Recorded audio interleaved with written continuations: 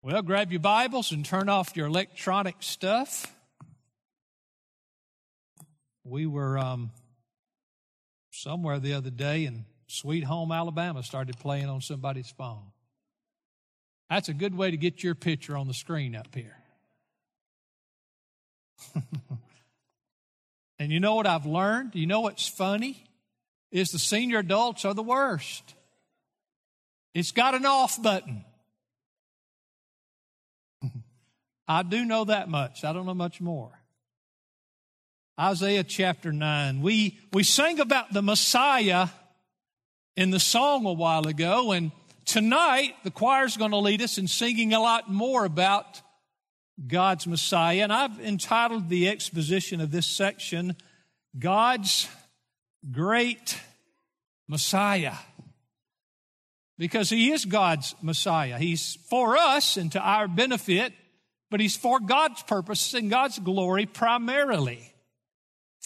And what a powerful portrait of the Lord Jesus Christ and the promised Messiah to Israel we see in Isaiah chapter 9. Now, when you're looking at Old Testament messianic prophecies, it's important that you always understand your interpretation must have made sense to the people of that day, even though it has its ultimate and full fulfillment in Jesus, who's coming in the future.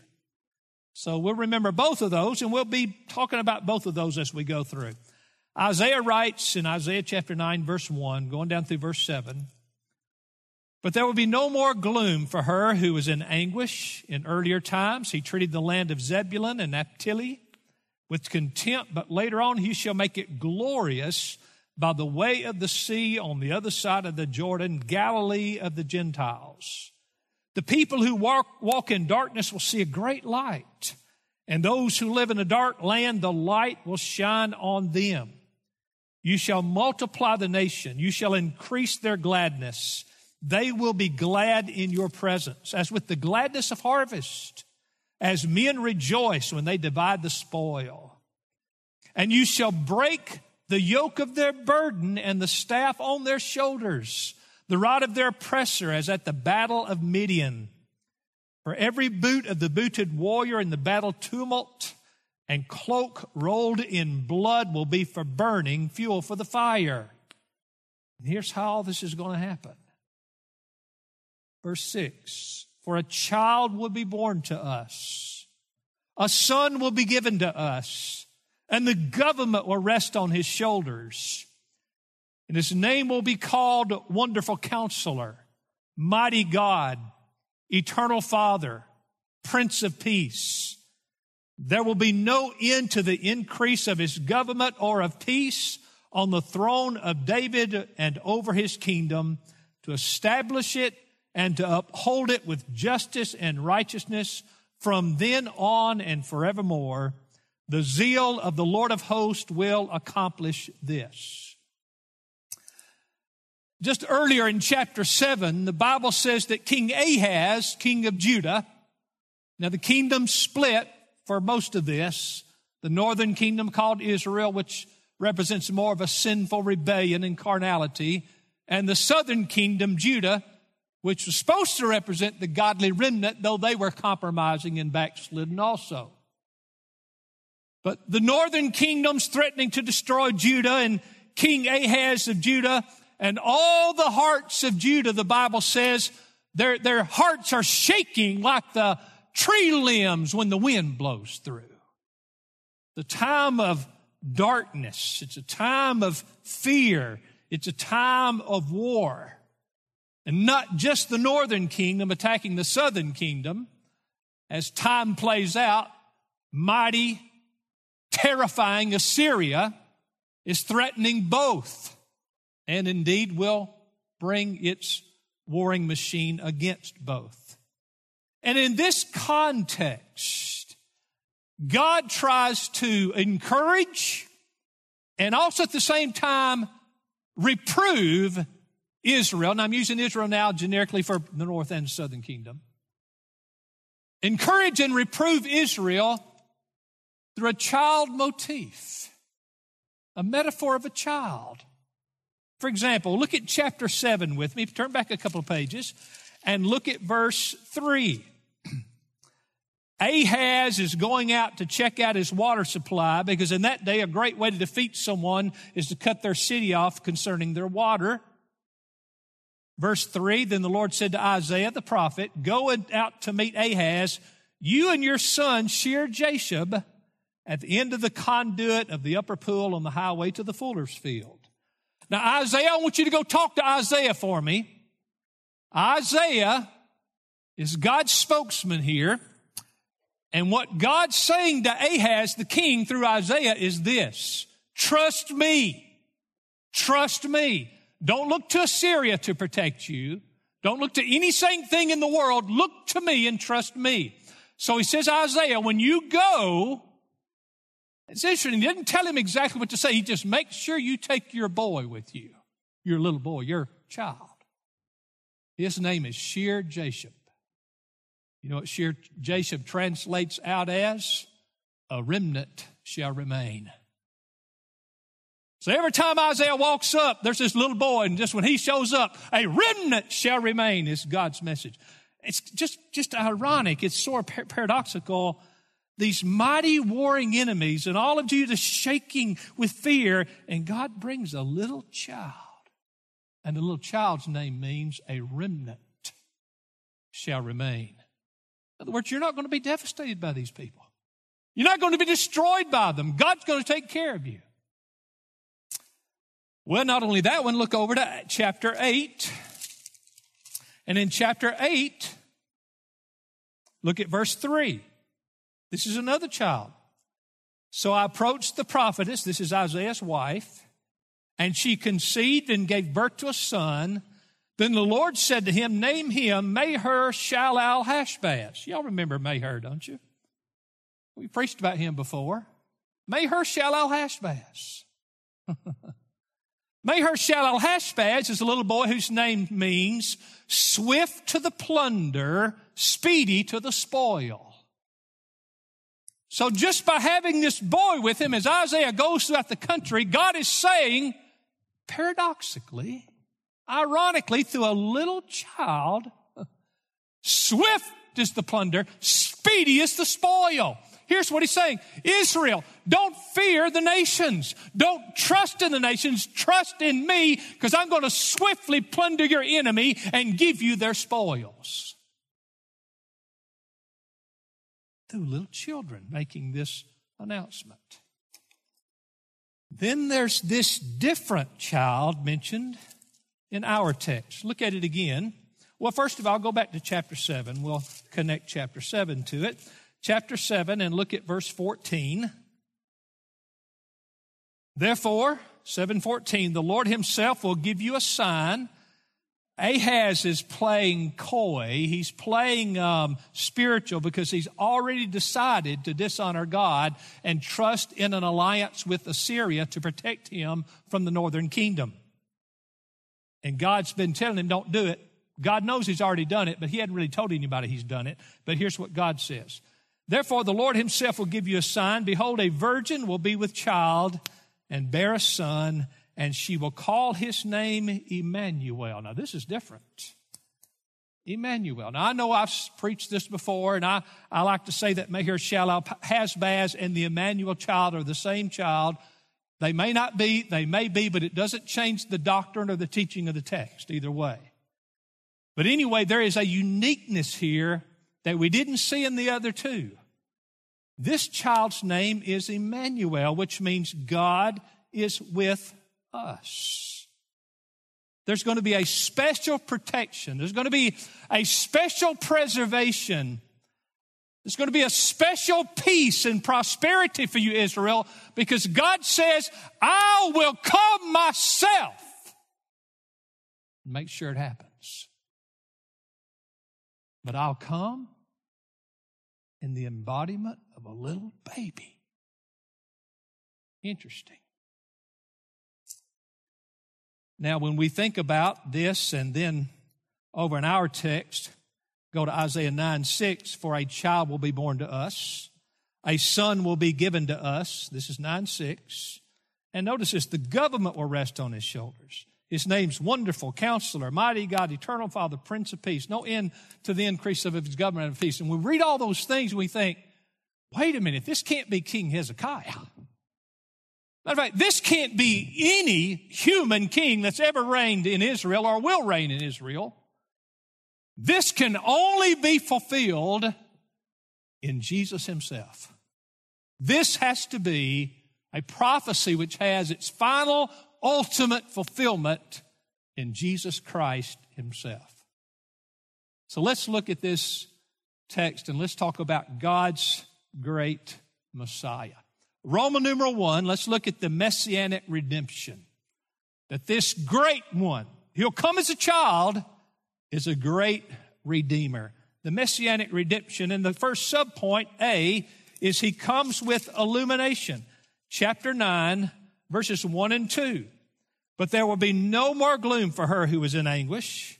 In earlier times, He treated the land of Zebulun and the land of Naphtali with contempt, but later on He will make it glorious by the way of the sea on the other side of the Jordan, Galilee of the Gentiles. Now, this is interesting. This region is the northern part of what we call the nation of Israel.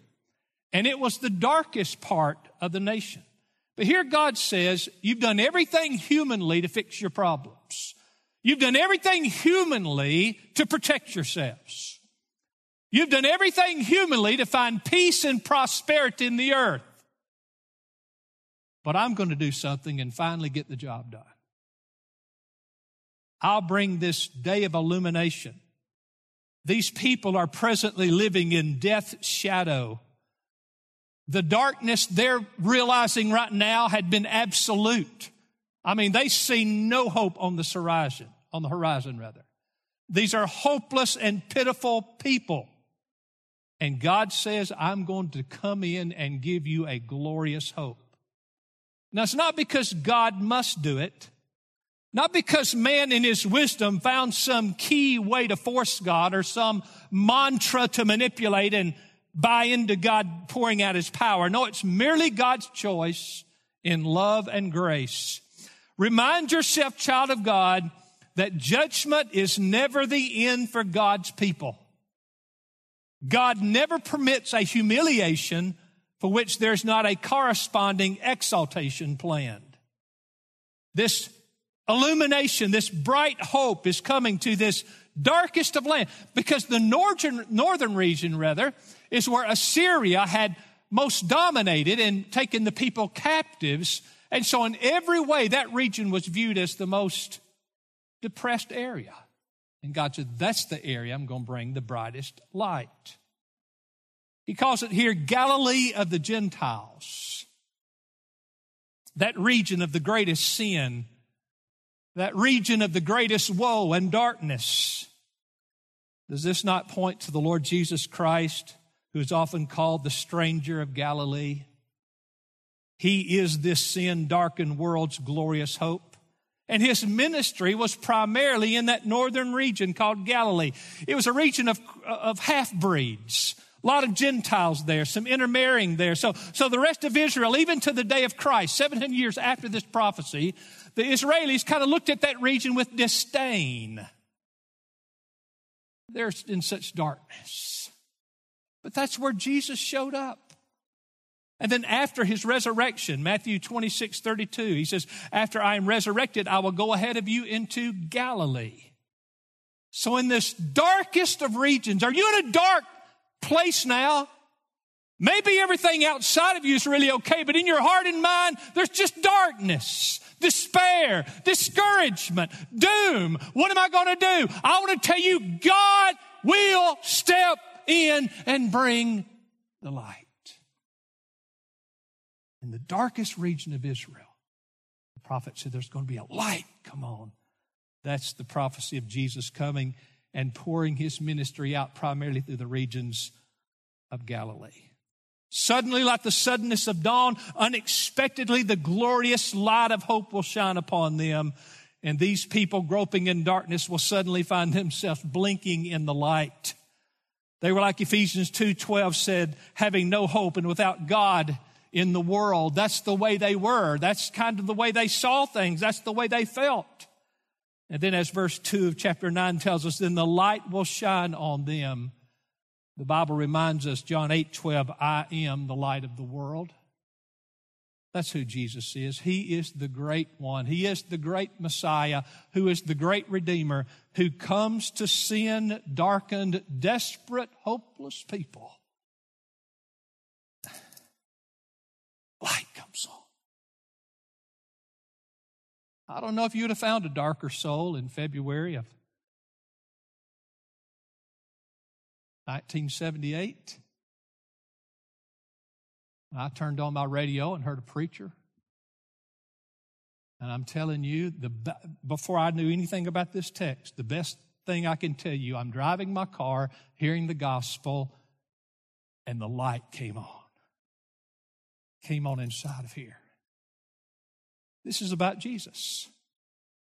The Messianic redemption. First of all, we see illumination. Secondly, let's notice emancipation. What a powerful picture this is of our Christ.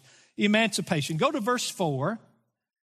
And referring to this promised Messiah, this one that's going to come as a child, but somehow as a child he will also be this powerful emancipator. Verse 4, for you shall break the yoke of their burden and the staff on their shoulders, the rod of their oppressor as at the battle of Midian. Now this yoke, this burden that was on Israel in time and space history, 700 years before Christ, that was the Assyrians. The Assyrians boasted of the brutality and the heavy yoke they put on their slaves they'd taken captive when they conquered opposing countries. The Jews are now under this. They're feeling this. But not only is this yoke about ancient Assyria's oppression of ancient Israel, this is a picture of the yoke and the burden of the law that all sinners find themselves under. You see, we have transgressed God's law. Here's what's wrong with you people. Here's what's wrong with you. You don't grasp the holiness of God. And you don't grasp the holiness and absoluteness of the law of God. So far too many of us, it becomes a small thing that God crushed the rod of our oppressor. It's not a small thing. Here we were as transgressors of the law of God, and our faces crushed down under this overbearing and damning yoke of slavery that we have. The yoke pushing our faces into the dirt and the darkness of gloom and anguish. That's why Peter, preaching, talked about the Jewish leaders of the day and how they just heaped law after law on the people. And Peter says in Acts 15:20, a yoke which neither our fathers nor we have been able to bear. It's a yoke, it's a burden, it's an oppression. There's nothing wrong with the law, we're the problem. Here we find ourselves under this yoke, this oppression. What does he say in verse 4? Did you say we shake off the yoke? No. Did you say we hold up under the yoke? No. He said, you shall break the yoke of their burden. Look at the imagery here of the old Assyrian soldiers beating the rods down on the back and the shoulders of their captive Israelis and the staff on their shoulders. You'll break the rod of their oppressor as at the battle of Midian. So here we see Assyria, but we also see how this speaks of us being under the guilt and the condemnation of sin. Look over at Isaiah 10. Matter of fact, I think it's going to be on your screen. But in Isaiah 10, verses 24 and 25, therefore, thus saith the Lord God of hosts, O my people who dwell in Zion, do not fear the Assyrian who strikes you with the rod and lifts up his staff against you the way Egypt did. For in a very little while, my indignation against you will be spent, and my anger will be directed to their destruction. God says, I'm going to break the oppression off of you. Pagan nations have always been symbolic. They've been a type of Satan, if you will. So here we see this picture of the oppressor, and here we are under the law, bowed down, and Satan walks up with his rod of oppression. Satan takes that rod and he says, whack, you're a transgressor. And Satan takes that rod again and says, whack, you're guilty. Satan takes that rod again and he says, whack, you're condemned. And whack, you're doomed. Whack, you have no hope. Just beating us down. You're finished. But he says God's going to take care of this oppressor for us. And he's going to do it. Notice what the text says, as at the battle of Midian. Now, what does that mean? Well, who won the battle of Midian? Well, Gideon did. You remember the story of Gideon? God wouldn't let him have but just a little army.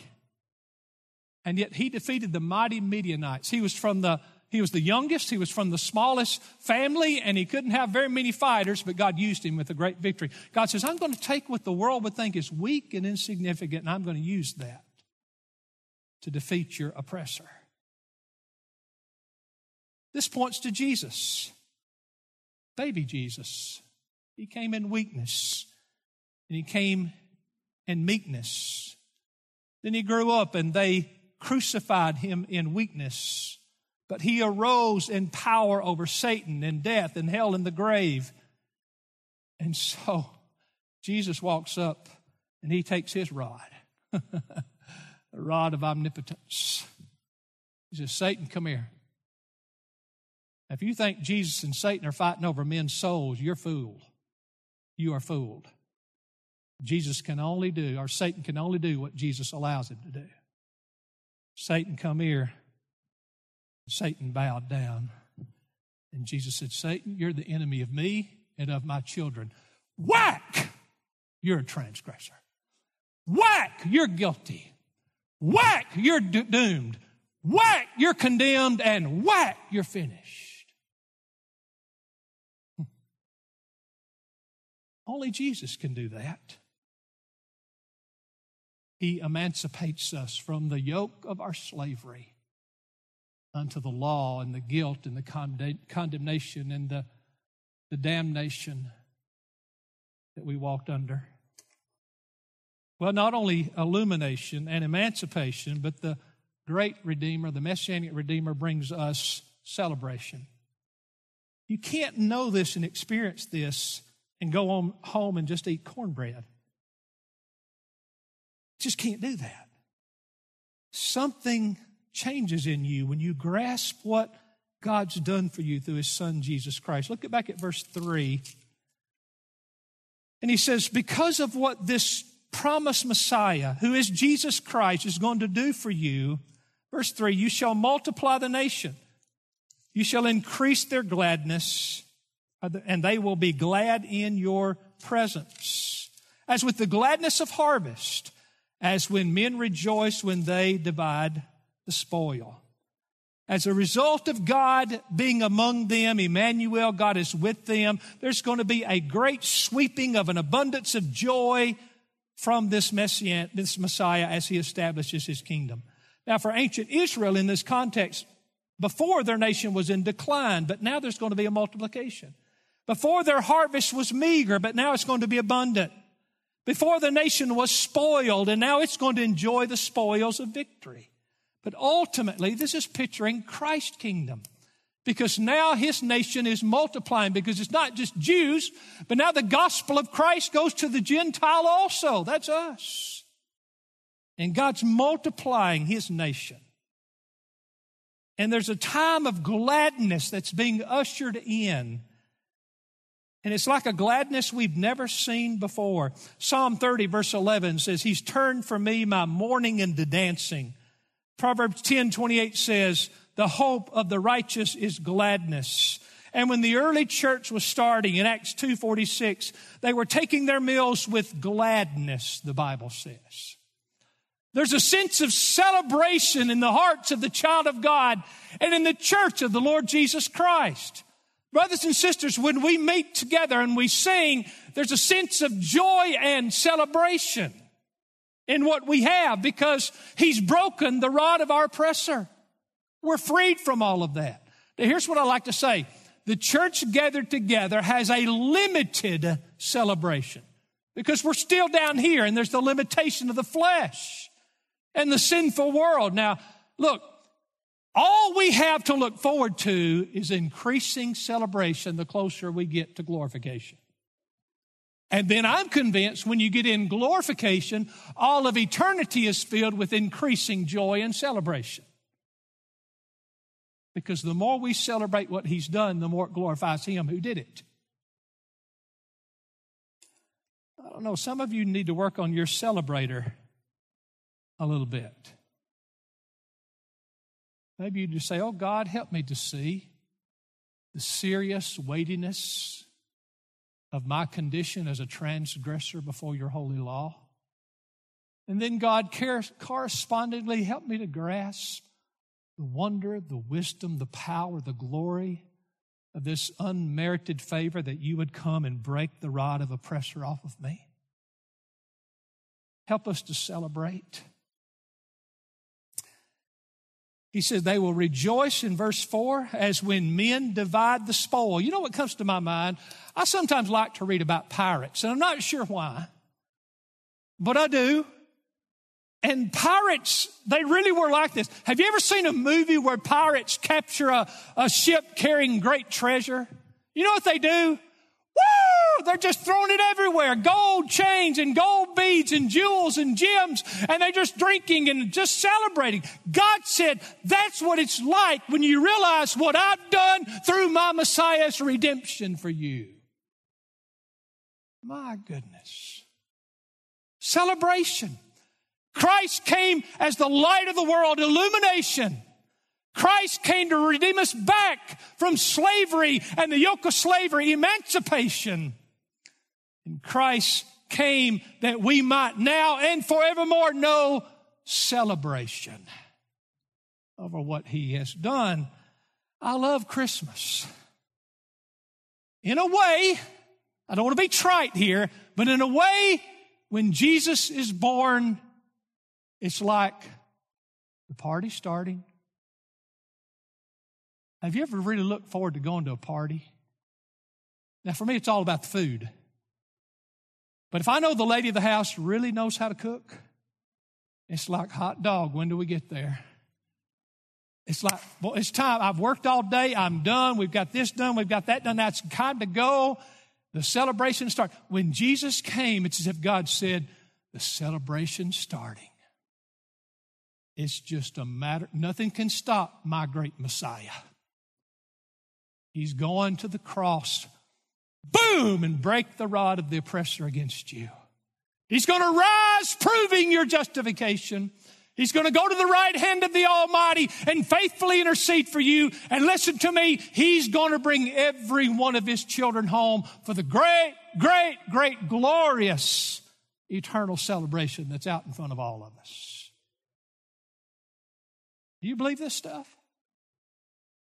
The Messiah is the great Redeemer, the Messianic redemption. Now let's go a little bit further here. I've only got 2 points. The Messianic reign. The Messianic reign. We've been getting over on that, but let's talk about it a little more particular here. Subpoint A, notice the conquest. And we see this in verse 6. He said, here's how it's going to happen. Here's how He's going to make conquest of the enemy and give us the victory. For a child will be born to us. Wait a minute, God, we've been through this. Maher-shalal-hash-baz and Shear-jashub. We've had the children before. Isaiah ran all around. We had to see them all the time and remind ourselves all the time. And you're bringing another child? Yeah, but this one's different. He's the Emmanuel child. He's God with. He's not someone God sent. He's God. This is different.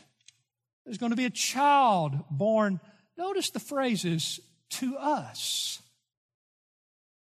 Verse 6, a son will be given to us. God had promised Israel victory over her enemies. And God says, I'm going to send you a new sign, a little child. And he'll be God's agent of victory. But obviously this child is not just a sign of promise like Shear-jashub was, like Maher-shalal-hash-baz was. They were signs of victory. This child's the Emmanuel child. He's the Messiah. He's God in human form. This one is not a promise of victory. This one is the victory. He's not the promise of victory. He is the victor. No wonder Paul wrote, well, if God be for us, who could be against us? If God came down here to secure my salvation, who can fight that off? Who can defeat that? Who can question that? Who can thwart that? I mean, if someone has promised to come and break the yoke of your burden and break the rod of your oppressor, you'd expect them to come with greater oppression and greater aggressiveness. But when God comes to deliver us from our yoke and our oppressor, He comes, humanly speaking, in great power and might? No. Only God would come as a meek and humble baby to conquer His foe. Jesus, of course, is the fulfillment of the Emmanuel prophecy. He's the physical embodiment of God with us. He came as a little baby in the promise of victory over our enemies, sin, death, hell, and the grave. The virgin and the child of Isaiah 7:4, referred to again in Isaiah 9:5, are types of Mary and Joseph. And how difficult it was for Ahaz and Judah to trust that a helpless child was the assurance that God would bring them the victory. Now, maybe if God, like He had done before, in Isaiah 37, He sent an angel of the Lord one night, and one night that angel killed 185,000 Assyrian soldiers. Now, one angel with that kind of might, now that might give you some encouragement, but this is just a baby. But as the Virgin Mary and the child are types of Mary and Jesus, so Ahaz, the king of Judah, and Judah are types of modern man. They just couldn't believe it. Just couldn't trust that. We just need more than that. Visually, we just got to see more than this baby. Isn't that the way man is today? Jesus came in a way they didn't expect Him to come. And then He said He was going to bring them victory. And the next thing they know, He's arrested and He's being punched and His beard is being pulled out and they're spitting in His face. And the few faithful disciples at that point abandoned Him, and He's only surrounded by the Gentile dogs and the vile Pharisaical leaders of Israel.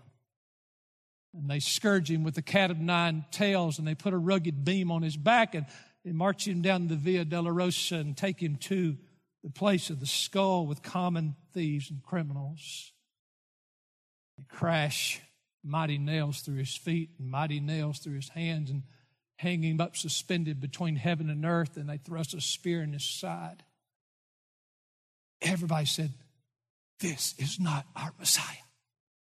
Weakness, humiliation, shame, not what we're looking for. Well, that's 700 years earlier what Ahaz and the people of Israel said. God sent us this promise of protection and peace and prosperity and victory and break the rod of our oppressor through this baby. Oh, they forget, as Isaiah said in Isaiah 55, verse 9, for as the heavens are higher than the earth, so are my ways higher than your ways, and my thoughts than your thoughts. God said, you don't get it. As Paul wrote to the Corinthians, he said, you're just thinking like mere men. You're just thinking like a person would naturally think. Don't you understand, child of God? When you become a Christian, you have the capacity with the Spirit in you and the book before you to think supernaturally, naturally. You have the capacity to think spiritual thoughts. A child will be born for us, and then he says in verse 6, a son will be given to us. A son given. This speaks more directly of Jesus in His death. He was the Son of God, but Jesus loved to use the phrase, I am the Son of Man. In other words, I've become one of you, that I might save you.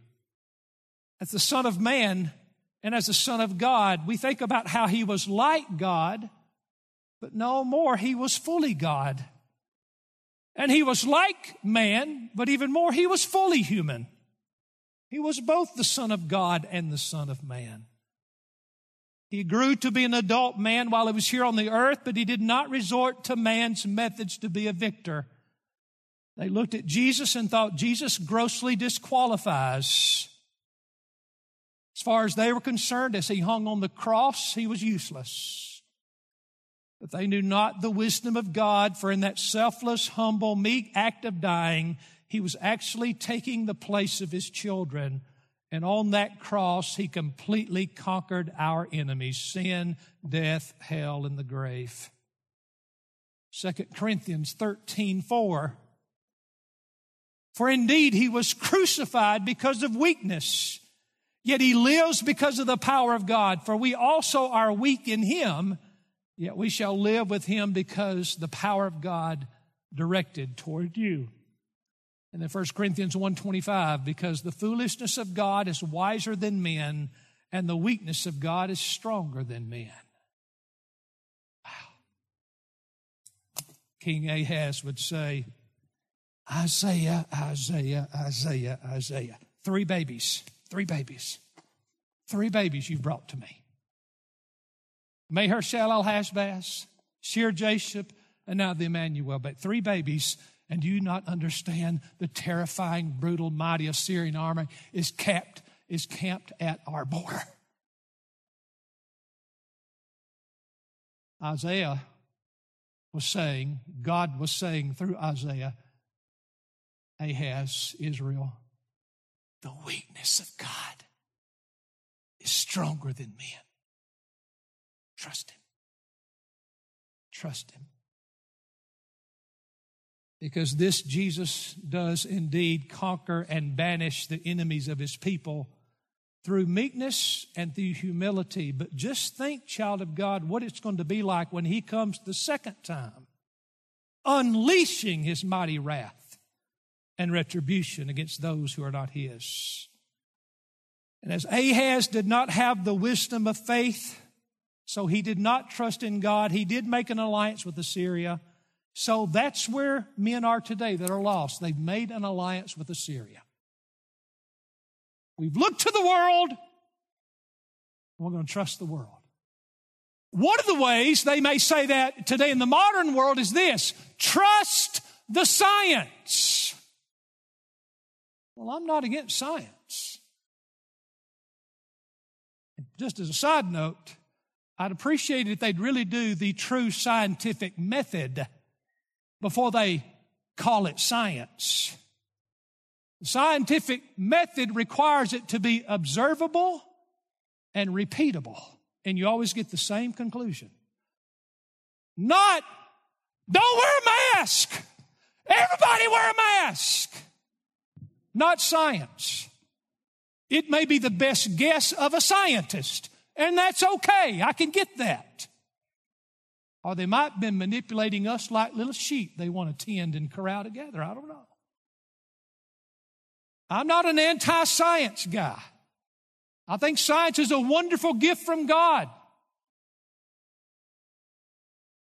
You know who had the greatest scientist in World War II?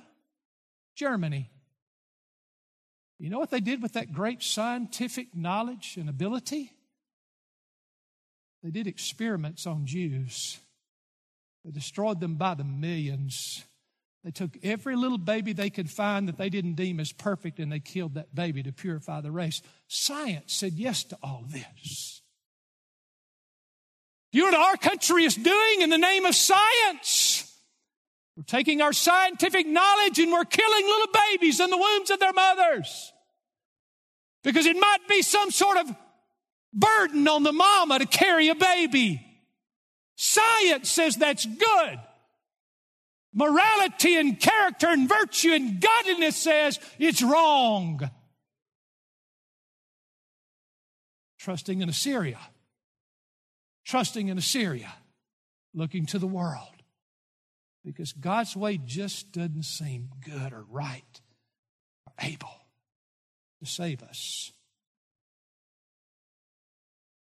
Well, his conquest. Notice, secondly, not only his conquest, notice his character, and I'm done.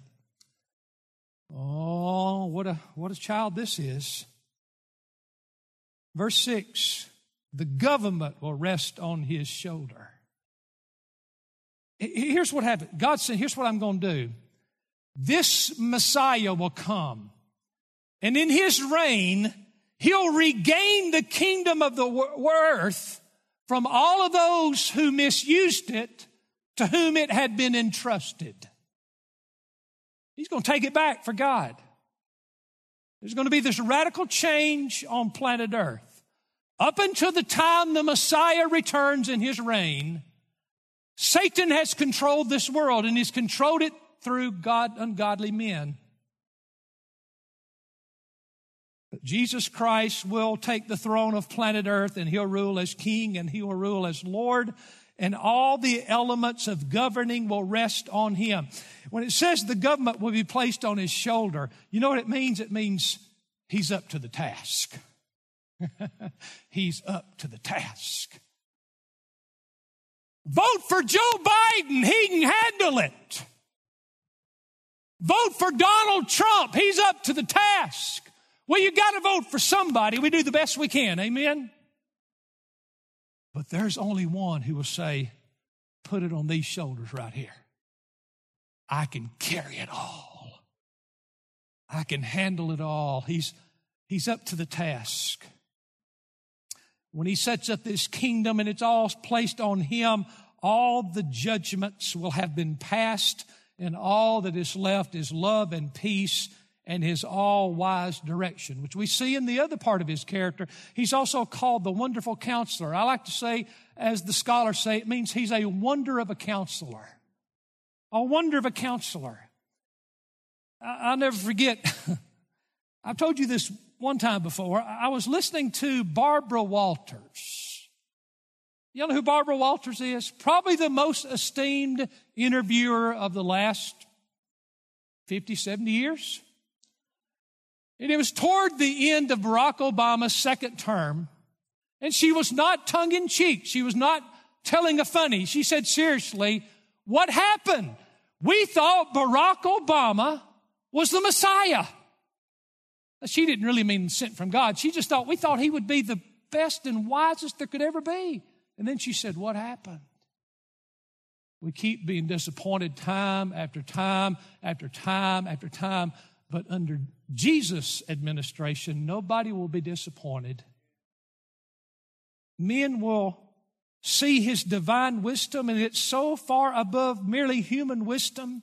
And over again, Jesus will come and speak to all in his kingdom, and we'll all walk away saying, my goodness, what a wonder of a counselor he is. It's a marvel how he makes everything perfect. Not only the government will rest on his shoulders, and not only a wonder of a counselor, but First says he's also mighty God. Now, this can't be a human king. This has to be Jesus. He's mighty God. It emphasizes that he has the infinite might to carry out the wisdom of his counsel. What he devises, he will be able to achieve. The government will rest on his shoulders. He's the wonderful counselor, the mighty God, and then the eternal Father. It was common for kings, and it's still used some today, that a king is the father of the country. But often those kings aren't good fathers. And sometimes when they seem good, they always seem to die on us, and then we get a bad one later. That's why he's the everlasting Father. He's good, and he never goes nowhere. If you had a good dad, there's nothing like coming home, maybe during a difficult season, and sitting with a good dad who's always there for you. That's the way he's going to be. The eternal Father. It also emphasizes his paternal nature is not going to be one of imposing authority. In today's world, we say we're going to bring all this equality and this the injustices are going to be cured and the oppression's going to be removed, but they're doing it by more force and more oppression. Not this kingdom. That's not the way he does it. He's superior to need to do it that way. He will give the people the kind of Father who would care for them and love and give them fatherly security and even would sacrifice for them, which He has done through His Son.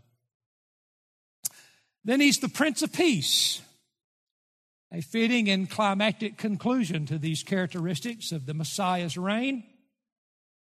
Matter of fact, this is what was proclaimed at His birth, Luke 2:14. Glory to God in the highest, and on earth peace among men with whom He is pleased. He is the Prince of Peace. Friend, let me remind you, Bob Dylan said this: there will be no peace because the world won't cease until He returns. He is peace. Jesus came in peace. He came. Is there anything more peaceful than a quieted, resting baby in the arms of its mother? Peace. He lived peace. He even made peace on the cross by conquering His enemies and making them His friends. He'll establish His earthly kingdom one day, and it's going to be a wonderful peace. It's going to have a vertical and a horizontal concept to it. Vertically, all will be at peace with God, and that will allow us to finally to all horizontally be at peace with one another when He returns. And then verse 7, there will be no end to the increase of His government or of peace on the throne of David and over His kingdom. You can't say it'll never end because there is no end. His kingdom starts, but it never ends. It never has a back to it. He's the final king. He's the King of all kings. And just one quick thought on that phrase, to establish it, verse 7, and uphold it with justice and righteousness. His will finally be a kingdom of justice and righteousness, and it's only possible because of who He is. It will not be a kingdom of mere might and force over others, but a kingdom that has satisfied the terms of justice and righteousness. His citizens are not oppressed into some external form of submission and so-called peace.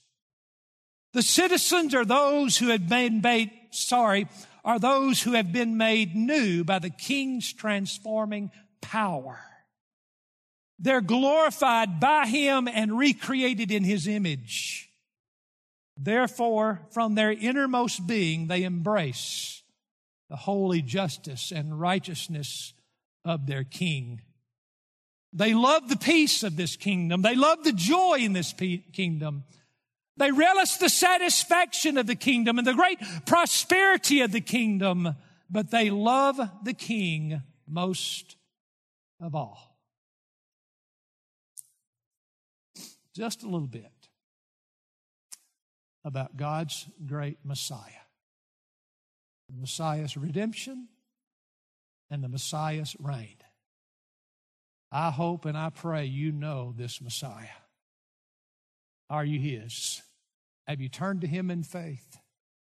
You must do that and trust Him as your Lord and as your Savior.